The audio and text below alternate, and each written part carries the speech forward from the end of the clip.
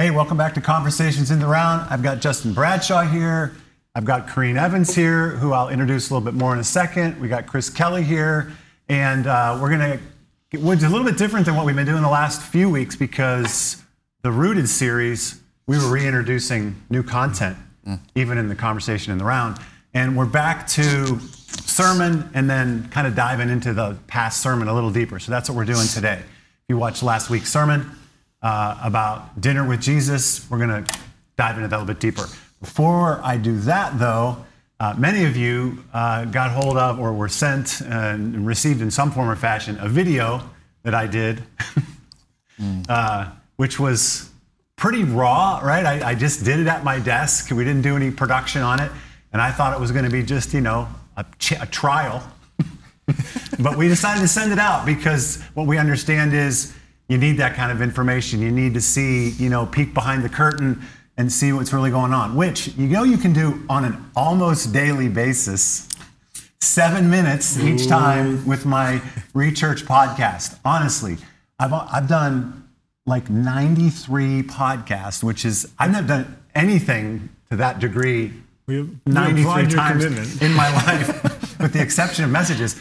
But I'm being silly here, but I'm telling you, that is the best way to keep up with what's going on because I'm basically just hitting what's on our minds as a team every other day, pretty much. So anyway, I wanted to just re-hit some of the content from the video because we've had lots of good feedback, really tons of good it's all good feedback, every piece of it, but there does seem to be some clarity. Maybe you just need to hear it said again. So I wanted to hit a couple points here about that video, and then I'd enjoy y'all's, chime in when I get done here. Okay, so number one, we are working real hard to be a church that is responsive, that is listening, that is prayerful. We think about the Israelites leaving Egypt, and Moses is leading them into the desert, and what could have been a week or a 2-week journey from point A to point B, the promised land, took 40 years. They weren't lost. It's a common misunderstanding. They were learning to follow Jesus. They were learning to follow the voice of God. They were learning to let the Spirit lead. That means you stay in one place for a day or a week or a year or 2 years, however long Jesus wants you there, however long God says, right? So we're trying to do the same thing. We're trying to move at a pace that allows us the ability to be agile and go where God wants. So keep praying. We're moving forward. We're trying to move forward slowly. Remember, no matter what we do, what we want to hold tightly to is Jesus. What we want to be focused on is the mission that God's given us. What we want to hold loosely to are the strategies that we come up to accomplish both of those things. To be the church is to hold tightly to Jesus, is to listen to God, is to let the Spirit lead us. Everything else is up for grabs. What is the most effective means to care for the church and to reach others? So that's what we're going to do. There's our context. Okay, so here's some of the specifics. No, I'm not resigning, nor am I retiring. When I said I don't want to go back, what that means is I have a call on my life, like many Christians do, to follow Jesus forward. I'm committed to following him wherever he takes us. And usually, God does things differently in the future than he does them in the past. Only one army of God circled around a city 7 times and the walls fell. Never did it again. When he asked Moses to hit the rock to get the water, he did. The next time he hit the rock, he was punished. It's like we have got to listen to God and move forward. So when I say I want to go back, it means I am committed to what Jesus is leading us into in the future. We imagine that it's different, and I really want to be on the gospel's edge, doing exactly what God calls us to do. So that's where I want to be. Stay in groups. Stay together in your groups. These have been an amazing connection point for the church, more than I could have imagined. No matter how you meet, in person or Zoom or however that maps out. Keep living missionally. These are big things for church, right? This is church, group dynamics, missional living, and engaging with our city and our partners in our local communities and the greater city of Columbus.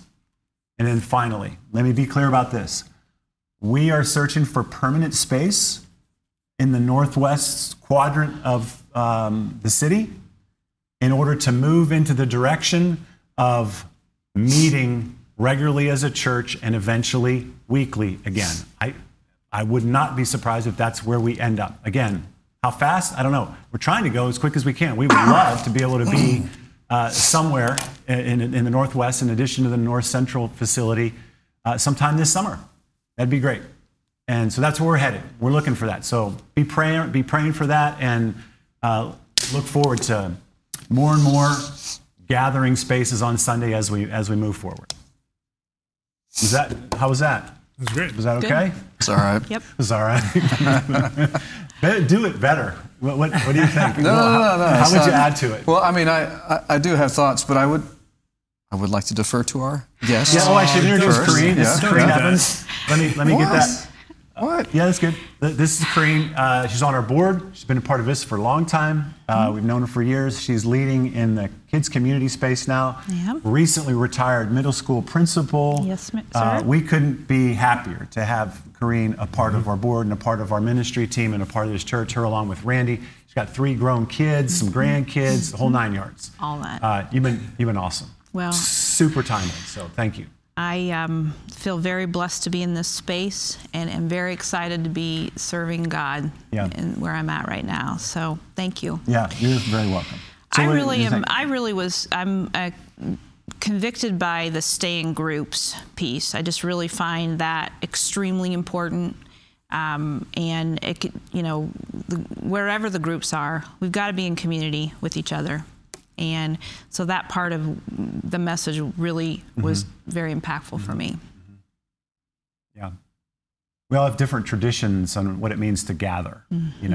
Some of us have grown up in churches where it was 3 times a week: Sunday morning, Sunday night, Wednesday evening. Some of us have been house church situations, big church, mega church. All those things are important.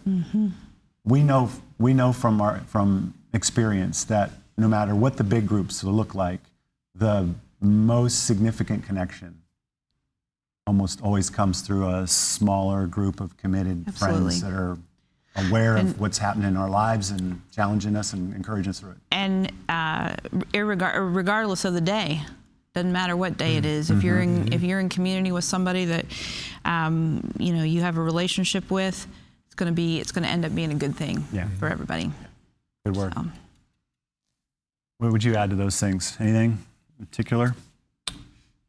Well, as worship leaders, we've been reading a book very, very slowly. Sometimes that's the best way. Because every time we get together, we are posturing ourselves in such a way that we are kind of asking God, okay, what do you want to do tonight? And sometimes it means we get to the book, and sometimes it doesn't. So we have been reading this book. It's called How to Worship a King by Zach Nisi. Everybody pick it up. Zach Nisi. Zach Nisi, yeah. And man, it has just been flipping our idea of how to worship, how to give God the worship he deserves, kind of upside down. And what I mean by that is, for me in particular, I kind of got hung up, 2 chapters ago, on this idea of how we have designed church around the model of the Reformation instead of the model of the gospel.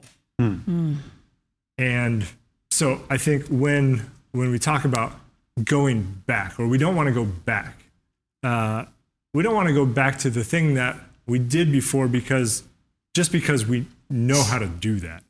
We want to do whatever's next. We want to worship God in the way that he wants us to worship. And it's probably, there may be some elements of what we've always done, but it's probably not going to be exactly the same, even if we come back to doing it every week.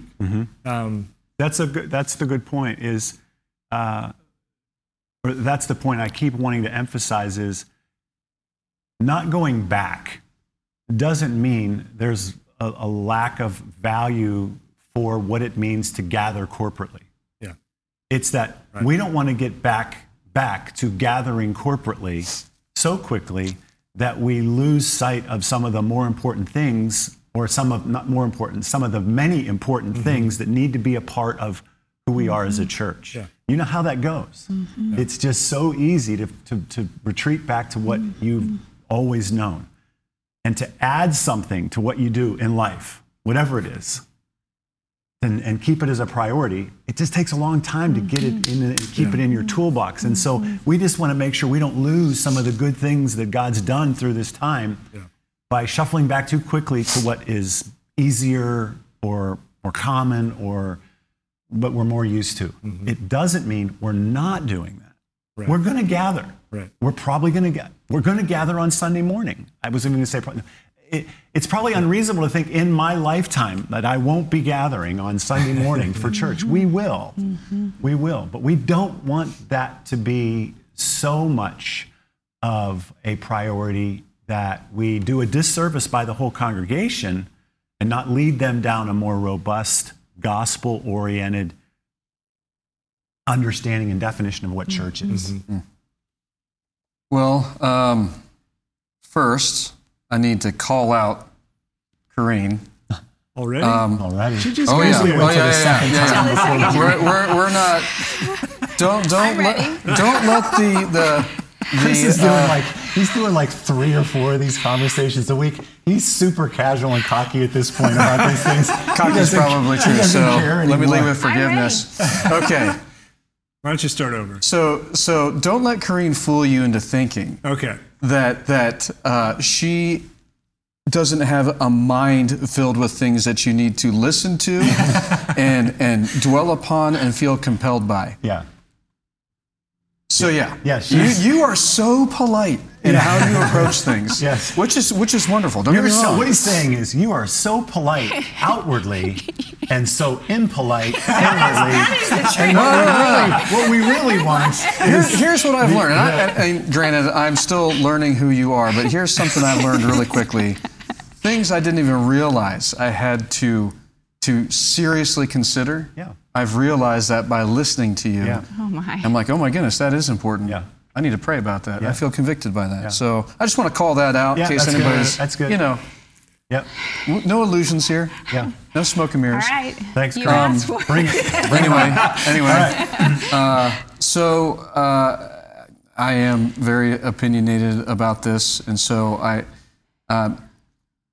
so in a way, I feel as though I should ask for a permission / offer a really heartfelt apology if anything in the way that I express my feelings and thoughts, which are still in development, are offensive to anybody.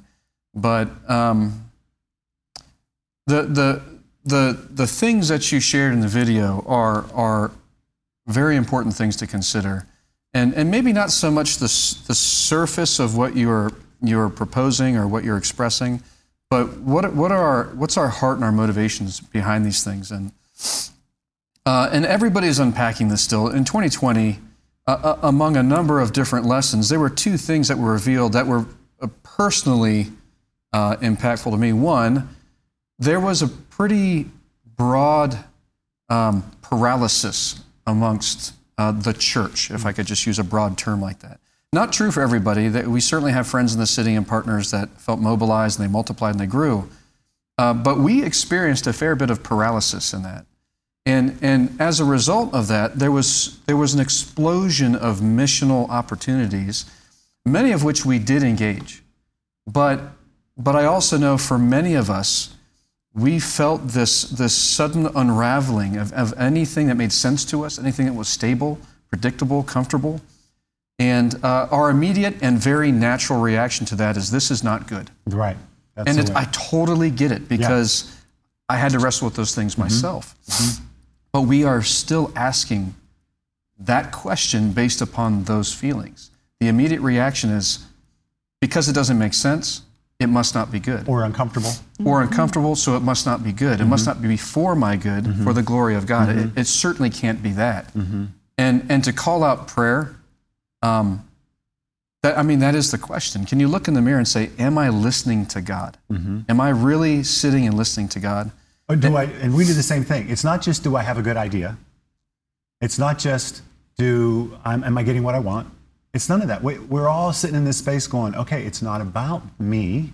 And so prayer, apart from even just the words you're saying, is a posture. It's like, God, you're in the center of this thing. Jesus, you're the king. I'm not. I have to follow you, or it's wrong. Yeah.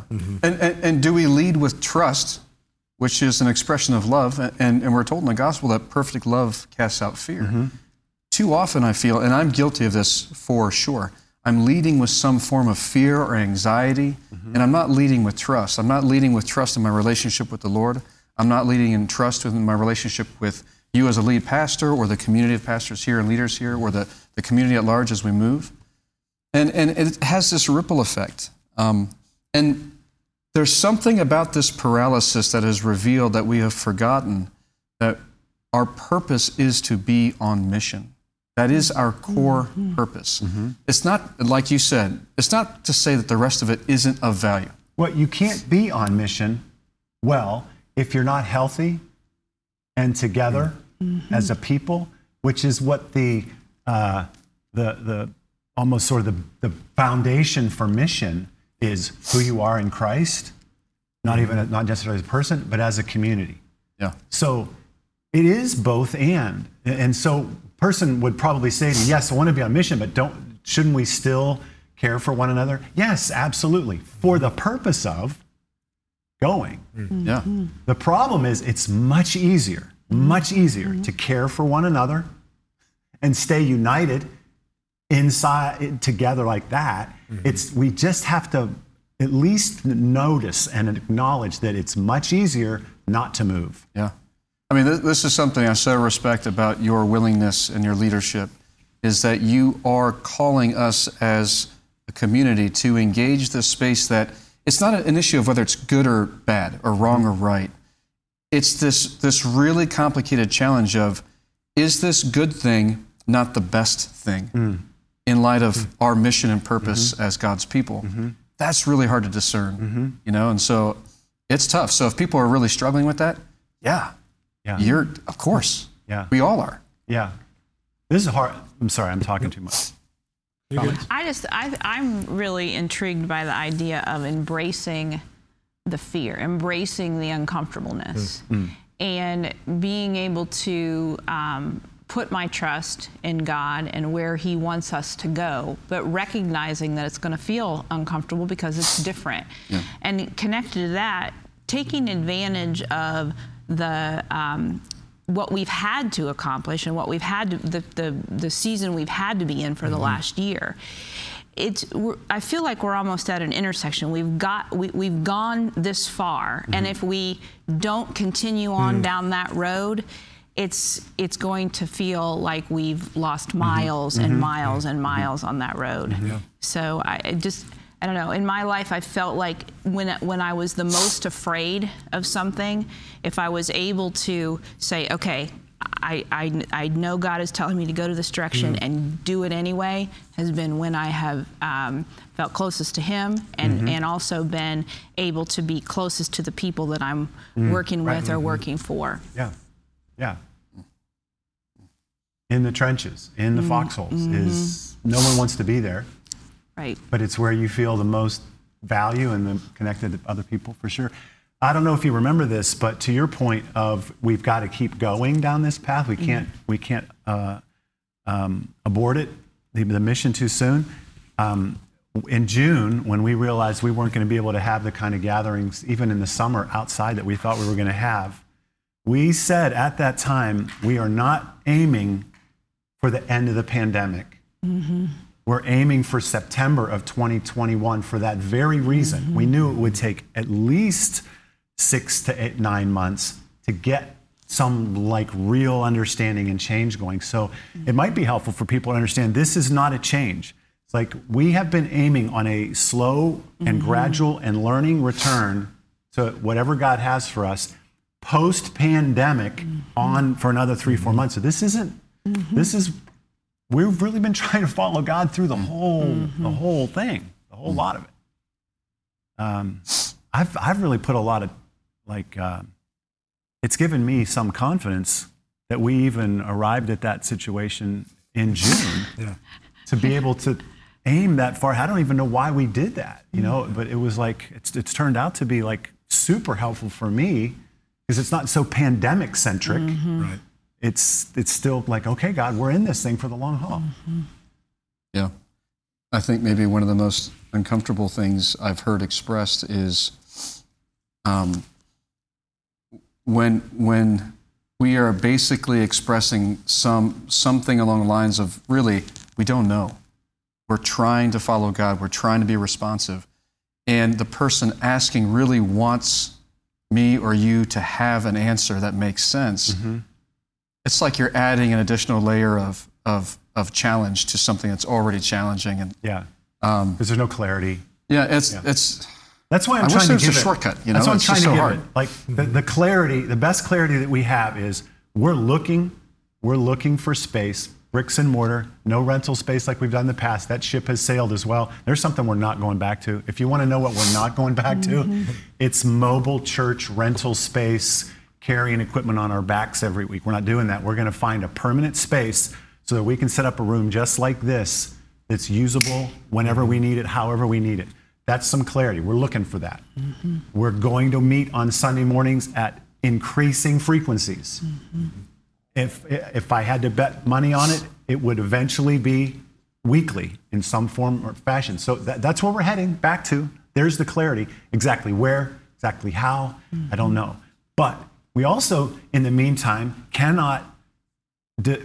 we still have to be concerned about the values associated with gathering and caring for people. Like we got some feedback from a number of people that are looking forward to church again, for lack of a better way to put it, because they're at the end of the rope. They're at the end of they're hanging on by a very thin thread. Okay, the two things can be true at once. We might not have exactly what that person's looking for, but I do care about that person, and are there ways to care for that person and create some community? And so it's not like, well, if you're not getting the value of community, tough for you. That's not the answer. No, there are ways to build community around particular needs and to provide it for one another, even though we haven't landed on this thing yet. And we care about that. So you got to raise your hand and say, part of the reason we're even going to start this conversation in a couple weeks about mental health.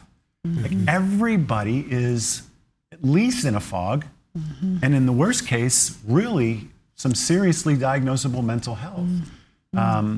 And the losses that we've suffered and the inability to congregate in different ways is clearly part of that. So we understand these are important things. These are important things. We're not minimizing it by saying there's only a little bit of clarity at this point. All very important stuff. All right, let's shift gears a little bit. Can we shift, do you think? We talked about Jesus coming to dinner, and then a number of things worked out of that. And I started with this kind of lighthearted, what would be the kind of things that would be concerning to you, the petty things that would be concerning to you if Jesus was coming over? And I wanted to re-ask that question of you guys. My favorite one is my simple question of, so where are you from originally? I personally got a kick out of the idea of asking Jesus where he's from originally, because I want to hear that answer. What would you be worried about if Jesus was coming over to dinner? Getting that answer wrong. Getting that wrong? Yeah. Well, I start with like, okay, is it okay if Jesus doesn't see all the rooms in my house? And then you have to give him a complete tour. That's right. That's right. Here's the secret. He's seen everything. I know. Yeah. But what if we didn't get that one remodeled yet? Or, it's not done yet. And then I start to think, okay, is it okay to ask him? Oh, like other people asked him to heal, like when they had him over. Like, is that okay? Yeah. Because that could work out pretty great. Is that selfish? And then I realized that might be selfish. Yeah. Or might not be. But either way, I think up until that point, nobody else has been invited. So it's definitely selfish. It's definitely selfish. Definitely selfish. And then I think, okay, well, who do I invite?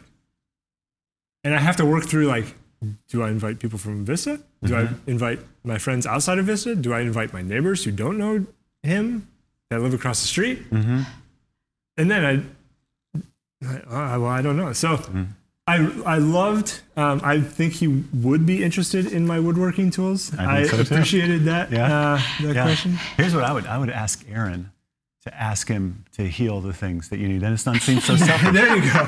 There you go. It's like, hey, could you help with my husband's? She might even have other things that she wants him to heal. Yeah. But you don't even know. Good Yeah. barometer of what needs changed. I would feel a little bit bad if he looked at our backyard because it is trashed. It's in bad shape. And I'd be like, I didn't take care of the garden. Sorry, dude. If he's so moved, he could whisper. And He make could, it, he and make could. it exactly what it's supposed to be. What would you be worried about? Anything? Mr. Tough Guy?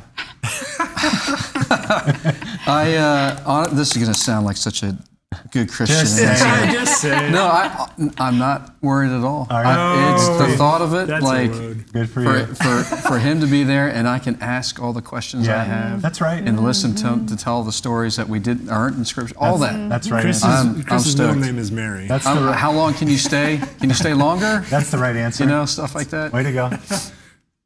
Kareen, anything in the spirit of my question? I live in Martha's world. Okay. I am Martha. Yeah. So obviously, I would think about, is my house clean enough? Yeah. What am I going to do with my dog? I'm worried about my dog.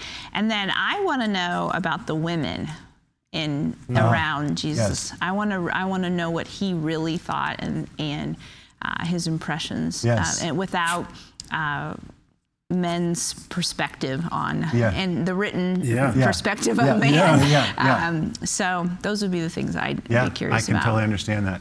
So I didn't think about this until I was talking to my family afterwards.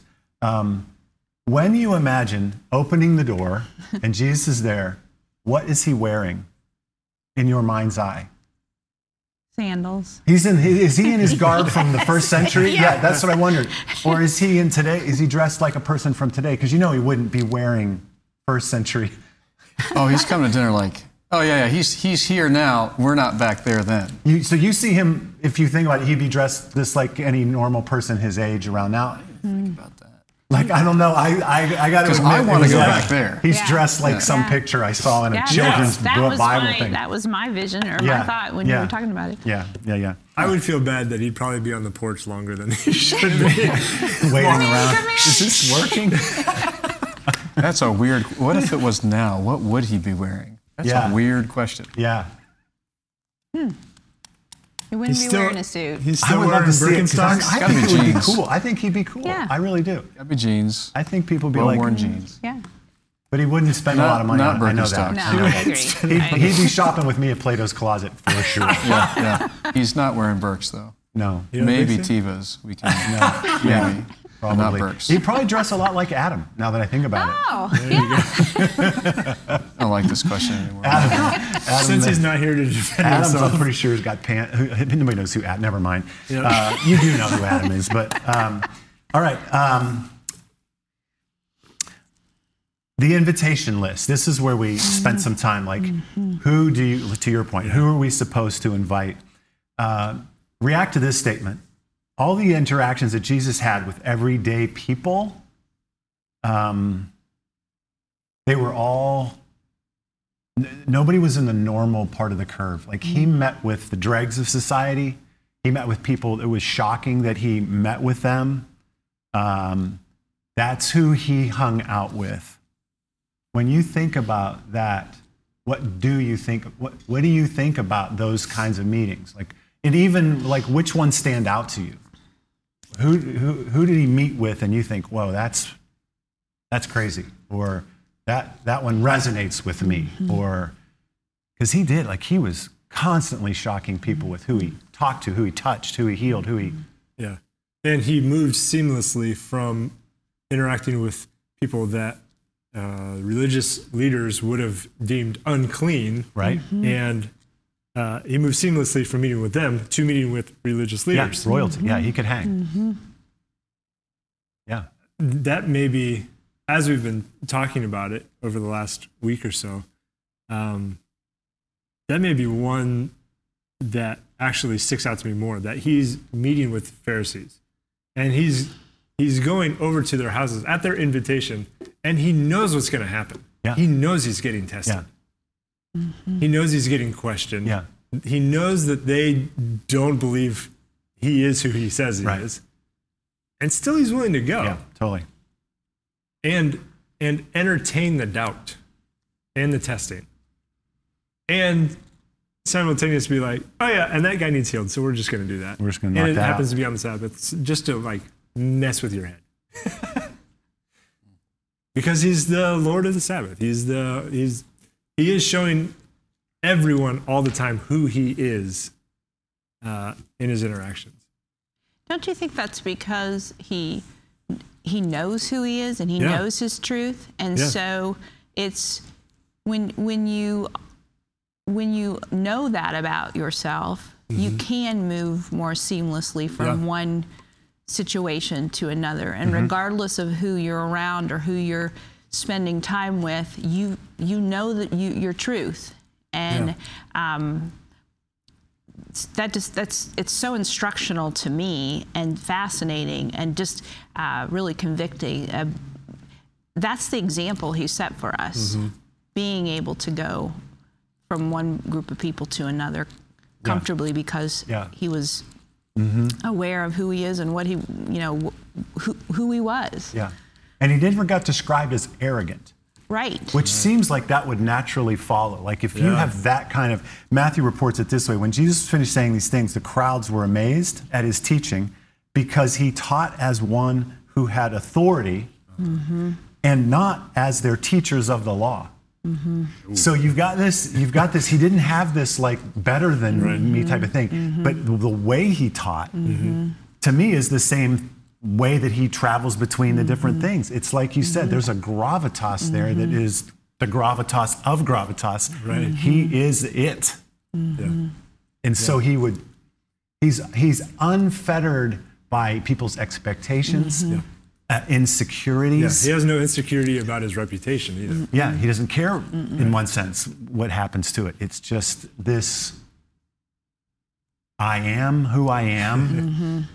Well, I am. I am, The way he would put it. This is the way he would put it. Full stop. But it wasn't arrogant. It wasn't No. arrogant. Like No. someone that I would like to hear 10 people that heard him from that crowd make that statement right there. Like Matthew said, because he taught as one with authority. I'd like to ask the Justin that was there and the Chris and the Corrine that were there, what did he teach like? I would love to hear that. It would be like, well, he was just, you just knew he was right. You just knew he was true. You just knew you had to believe it. I mean, it was this gravitas, no matter who, because he couldn't.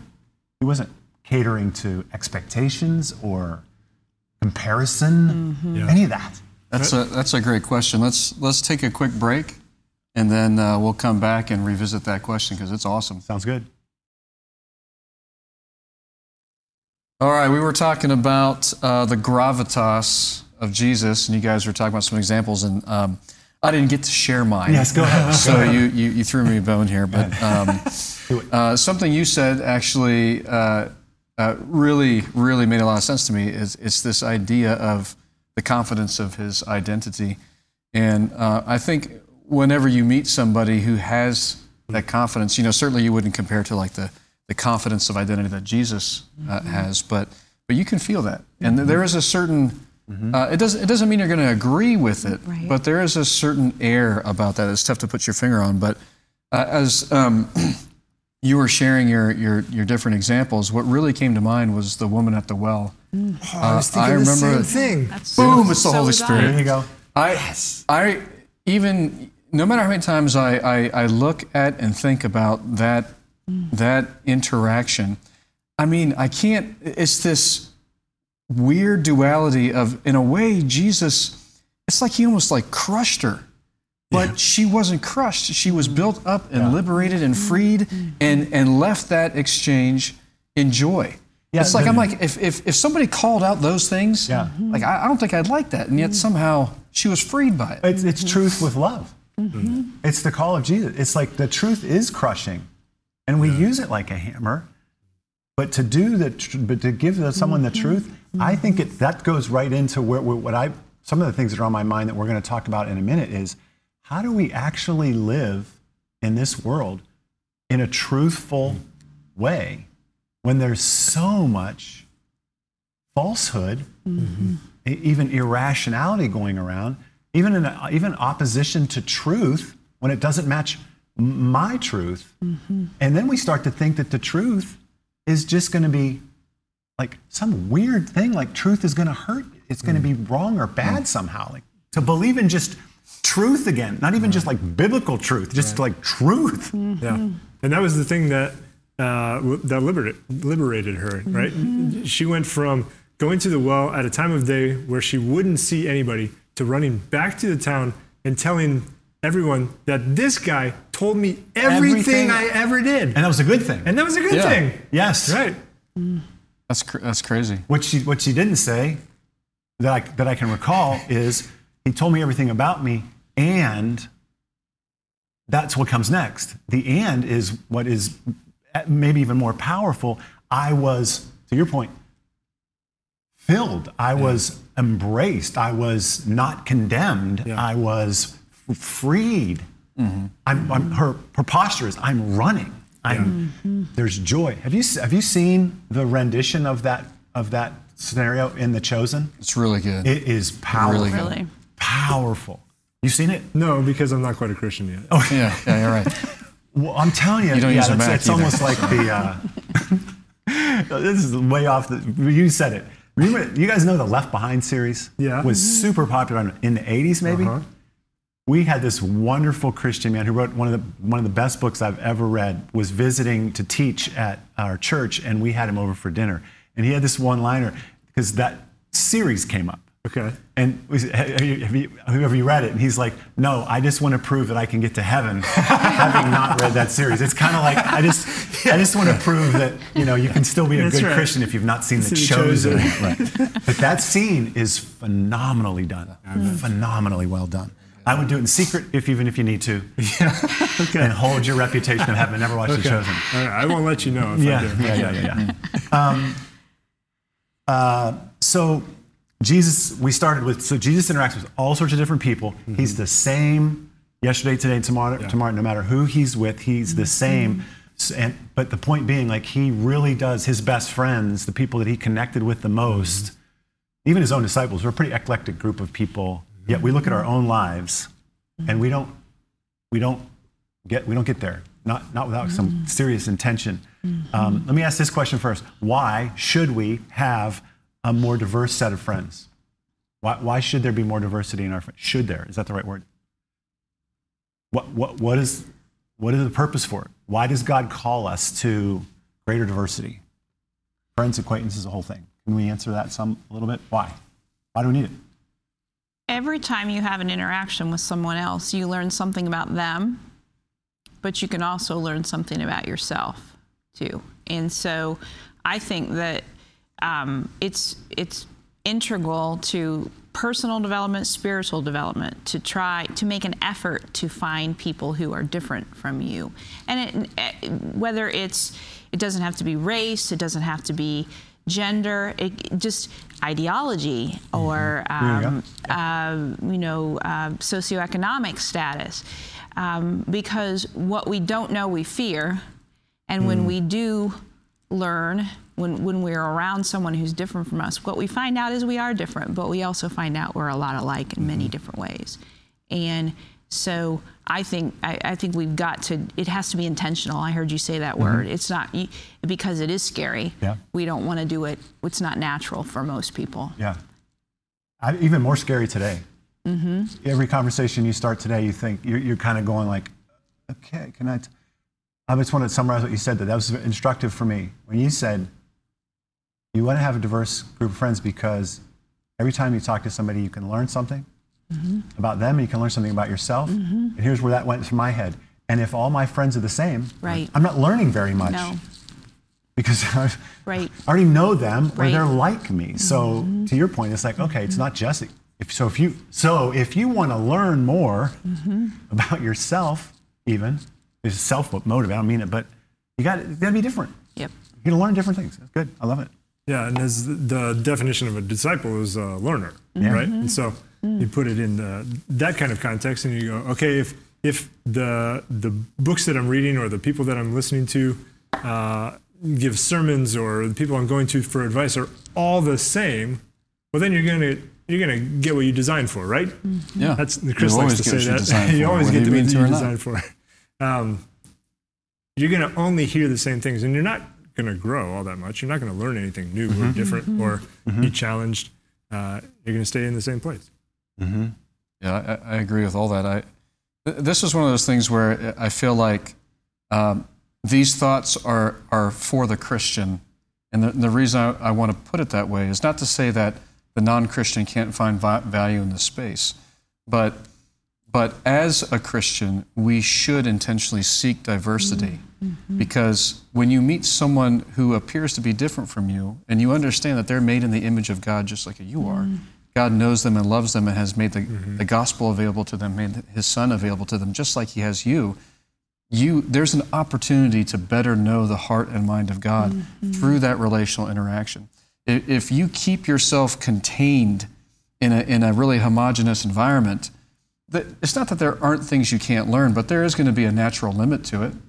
And I'm never going to say that there isn't a value to having some of those easy relationships. You know, like I have a group of guys that I like to go out in the woods with, and that's easy and life-giving. But there's so much about God I've learned through the interactions of people who aren't wired like me. And to your point, it's such a good point. See what I'm talking about? You say stuff, I'm like, that's She started the whole thing. And you're extrapolating what she said. She said every time you talk to somebody, you learn something about them, you learn something about yourself. Your dimension is, and when you're talking to a Christian, and furthermore, you're not just learning about a person, you're actually learning about God. Yeah, because God made them too. Yeah. You know, and I like how you called out, because so often we default to it must be a race thing, right? Like different means they have to have a different complexion of skin. No, I already know enough about my neighbors just in my cul-de-sac. Different from me, different from me, different from me, and I want to hear what's in their minds and hearts. Because it's going to help me enrich my experience in the kingdom, the gospel, better understand God's love for his creation and his people. You know, I don't want to miss that opportunity. Tell me some other reasons why it's good to have a diverse set of friends. We got this one nailed, learning from one another. What else? There is... it might be good for people to just write that. There you go. And then below the YouTube or whatever, what are the reasons we should have a diverse group of friends? Put that in the chat. We'd love to hear that. Sorry to interrupt you. Well, there's, what's that proverb about? Going to a lot of different people before you go off to war. Is that the one about a council of wisdom? Yeah. That's exactly right. I don't know exactly the numbers. See, I was just trying to bring everybody else into I've never remembered perspective. the addresses of the verses, but I know the verses. That's all right.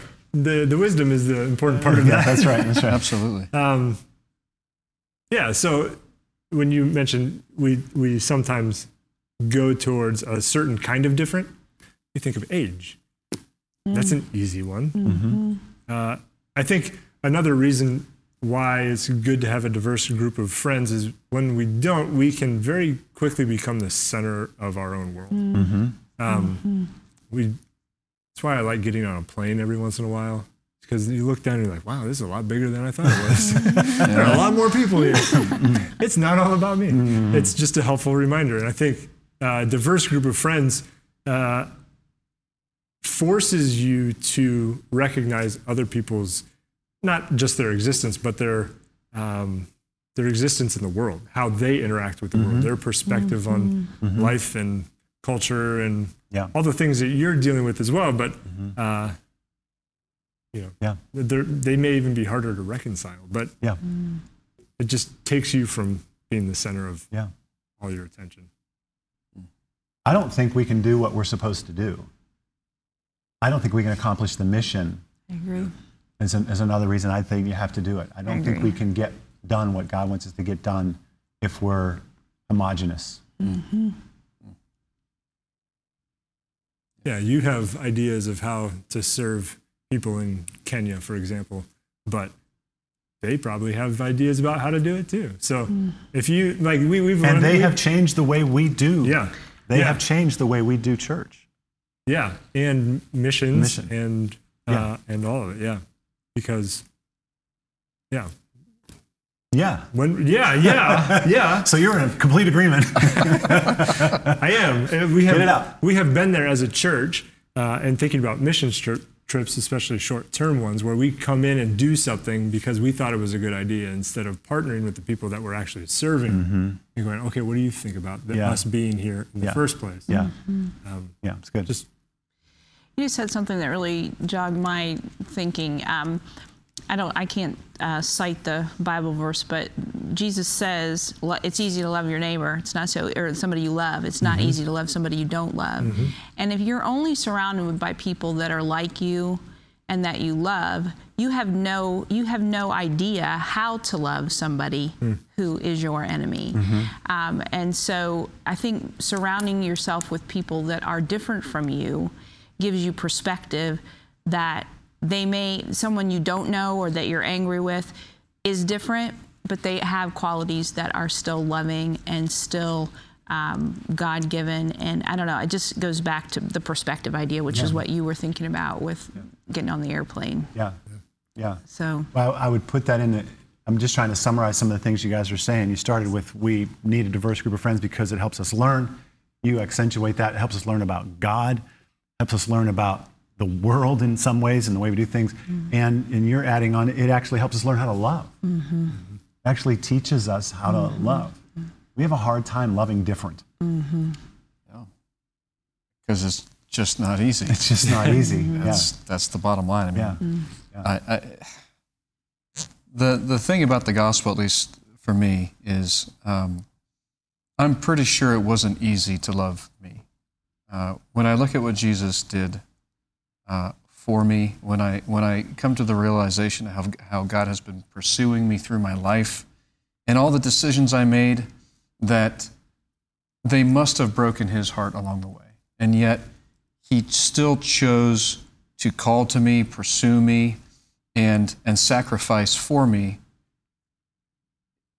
It is a model of love and service that, in one hand, it's unattainable. You can't actually do that, but it's a calling nonetheless. That's the nature of the gospel, and it frames up what it means to carry that cross or to live a sacrificial life.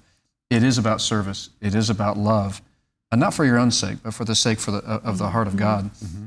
And one of the most liberating things, it kind of ties back to something we were saying earlier, is we've said at times that repentance gets a bad rap. So much of the lack of engagement relationally in this world is driven and confined by just issues of shame and fear. And in the gospel, it's like the woman at the well. Her shame was exposed, and yet it was a loving and truthful and liberating moment.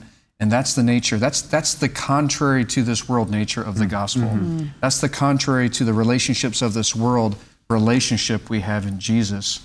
You don't have to be afraid anymore. You don't have to hide anymore. You don't have to try and cover yourself.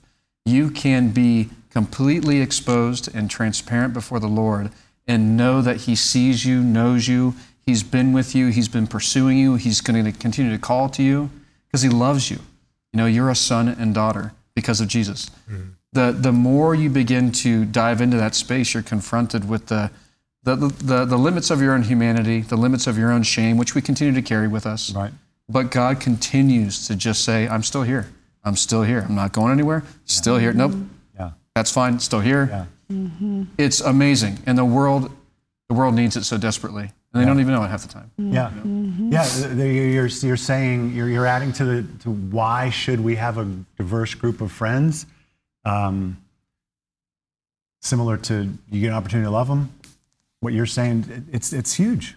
It just, you can't be who God wants you to be without engaging other people. You can't get there. And it gives you an opportunity to love. Like God loved you. This starts to go into the next question of why don't we do it?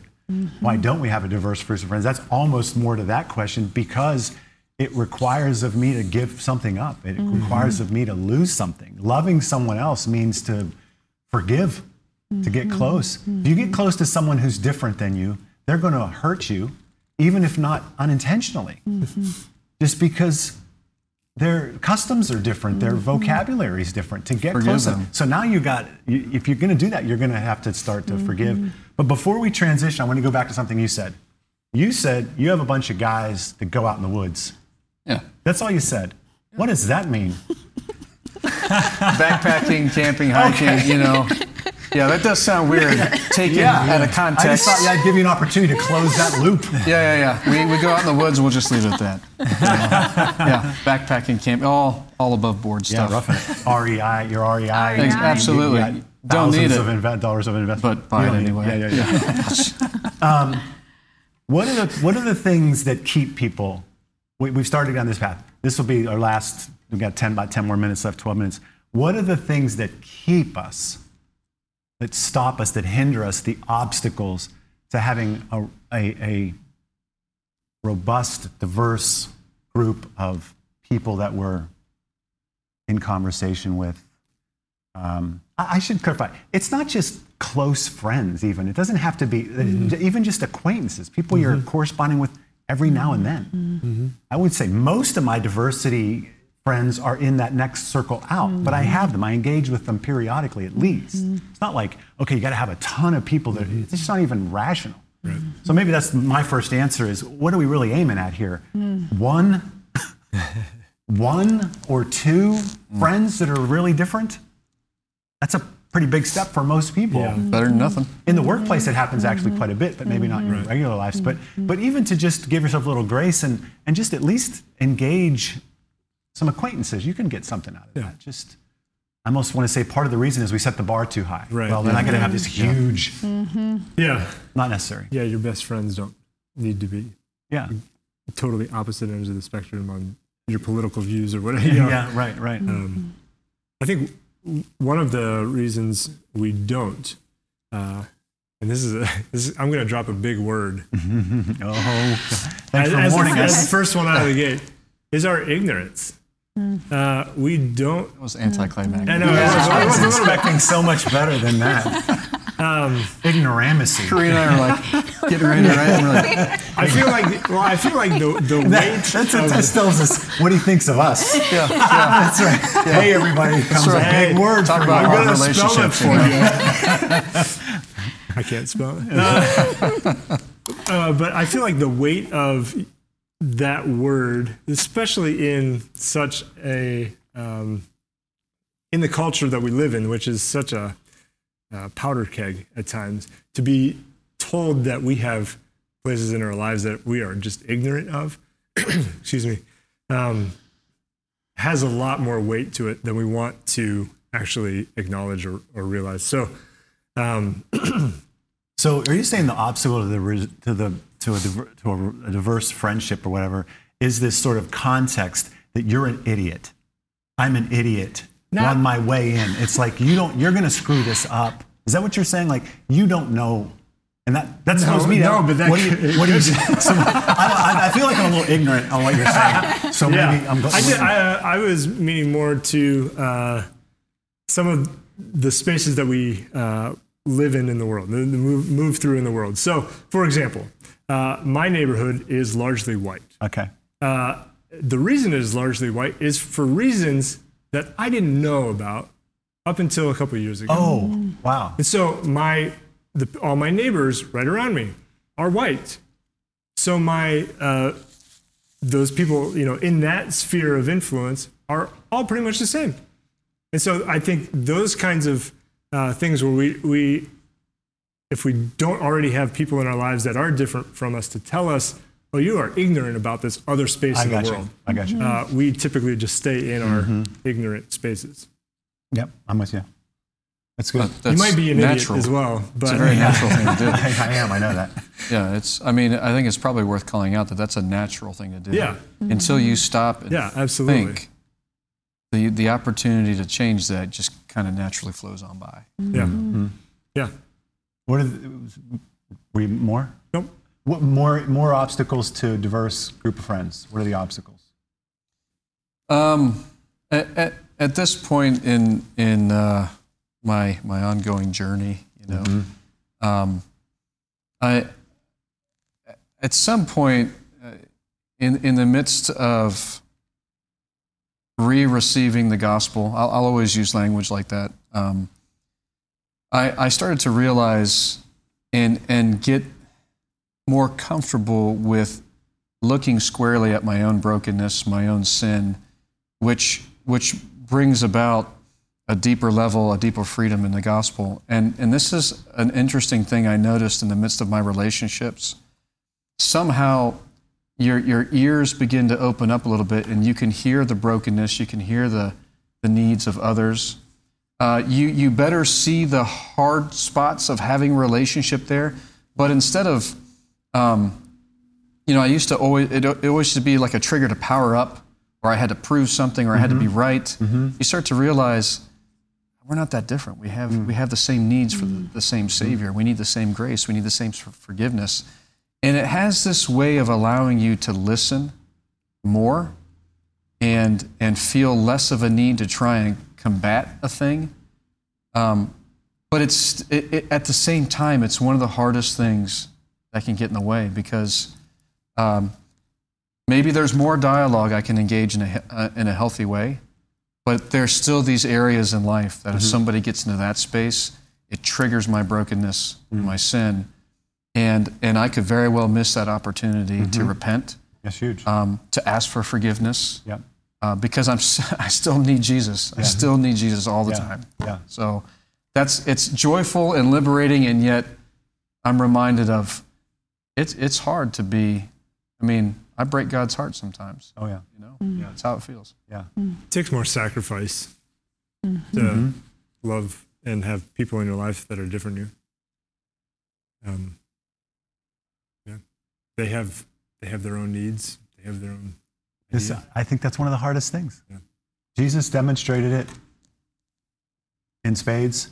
Love requires loss. And to your point, the reason we move toward people is to get something.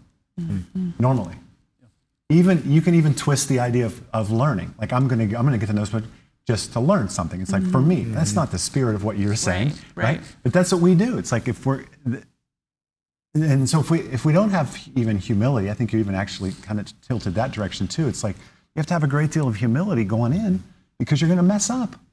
You're going to mess that friendship up. Yeah. Pride keeps you from going in there. If you don't have humility, our neediness is what's driving us in there, or trying to cover up our neediness. And so now you've got sort of a false. I think the big picture there for me, what you're saying is we don't move toward other people because it's going to hurt or expose us.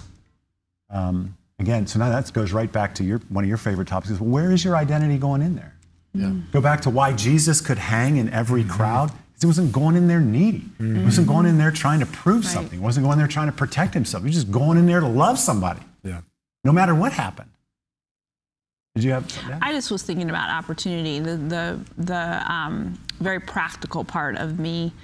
Everybody's just so busy with their own little lives that they don't create opportunity, and then as a result, there's no awareness. So get up, go to work, take care of your family, come home, put your kids to bed, find 5 minutes for yourself. Rinse and repeat. Yeah, and it just really has to be very purposeful, and it has to be intentional to be aware of opportunities in your life. So I guess it's awareness too. It's just who am I spending time with? Is there anybody who's any different than me in any kind of way? And if there isn't, then what do I need to do about it to change that? So I like that word, awareness. Of course you do. You like everything she says today. Yeah, you're a big Kareem fan. Your point is what? Keep going. Awareness. Woods boy. Jesus was never under threat. Like, he never felt threatened by any engagement he had with anybody. Right. Which is saying a lot, considering he was actually under threat. Even as he was being physically attacked. Yeah. Look at his composure. Look at the language he uses. Look at what his prayer in the midst of persecution. His identity was never undermined. It was never unsettled. his self-awareness as a dearly beloved Son of God, who is God, right in the middle of his Father's will, never was that Because his identity, in a manner of speaking, was to give away his life. Yeah. So No, it was no shocker to you him. can't take my life. I lay it down. You can't take my life. Yeah. You can't break my heart.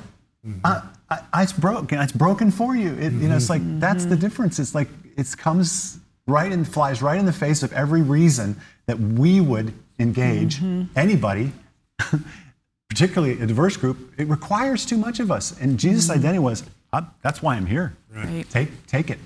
That's why people that have such a high confidence in the Lord are so compelling, because you get these little glimpses of that They relationship. feel a little bit like what Jesus felt like to those crowds. It's like, not like this person speaks with authority. It's like, wow, that person is totally okay.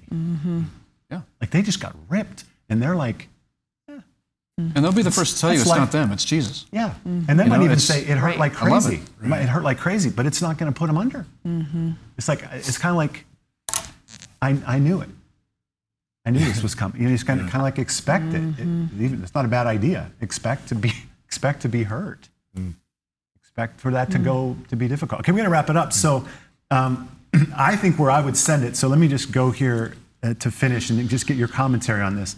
I didn't think about this in advance, but it struck me that if we're going to sort of tie this all together and say, what is going to be the one thing that's going to enable you, no matter what your strategy is, to diversify, to find some friends to lean in. Maybe you already have some diversity, but you're not engaging it very deeply. That might be, some people might just need to like actually have the confidence to try to talk about something. But I'm going to go to where we ended the sermon actually, which was Mary. If you're gonna be able to engage like Jesus engaged out in the world, you got to be like Mary was in the house with Jesus, which was learning to be in his presence, to get the learning from him first, to know him, to take on him, to be encouraged by him. I don't think there's a way to live the Christian life. Well, I can say that emphatically. Yeah. There is no way to live the Christian life apart from knowing Jesus and learning from him. So I would say, don't even try any strategy to diversify your friends. It's going to be for the wrong reasons unless you're sitting always and first at the feet of Jesus and building that relationship first. I think that's an awesome call out. Our knee jerk is always to create a plan and then execute on the plan. Yeah. I think if you sit in the presence of the Lord and say, send me, Yeah. and then when you are sent, obey, Yeah. I guarantee you there will be a diversity that comes in the midst of that sending. Yeah. So you don't have to design it. You can trust that the Lord will send you if you allow yourself to be sent. But you have to be, your mind and your heart have to be open Yep. and soft to what God is saying to you and where he's sending you. And I think that's a challenge for everyone, but especially those who, don't have as much opportunity. So when the opportunity arises, are you going to be ready? Is your heart and your mind going to be ready? Are you ready for Jesus to come over for dinner? See what I did there? Yeah. I got it. Yeah. And it's like, well, make him the first guest every day. You should have breakfast with Jesus every day and maybe a few more people for lunch. And then a bunch of people you don't know for dinner. But you got to start with dinner alone. That's probably the learning point, is you got to start with dinner alone with him. Yeah. Drew G.I. Hart, the author of this book that I read a couple years ago, basically is saying the same thing, that discipleship is the cure. And as he has talked about how Jesus has lived and moved in solidarity with oppressed people and people on the lower rungs of society. He points us in the same direction that we have said here. And he says, the Spirit of Jesus Christ is drawing all of us to see things from below, meaning from the other people's point of view, the oppressed people, marginalized people, people that are different than us, people that have different ideas than us, and he would put them in that from below category because we often feel like our ideas are the best. That's why it's in quotes, because they're not really below. They're not really from below. Yeah. But that is always where Jesus, that's who he was hanging out with, and that's where he is calling us to step into as his disciples.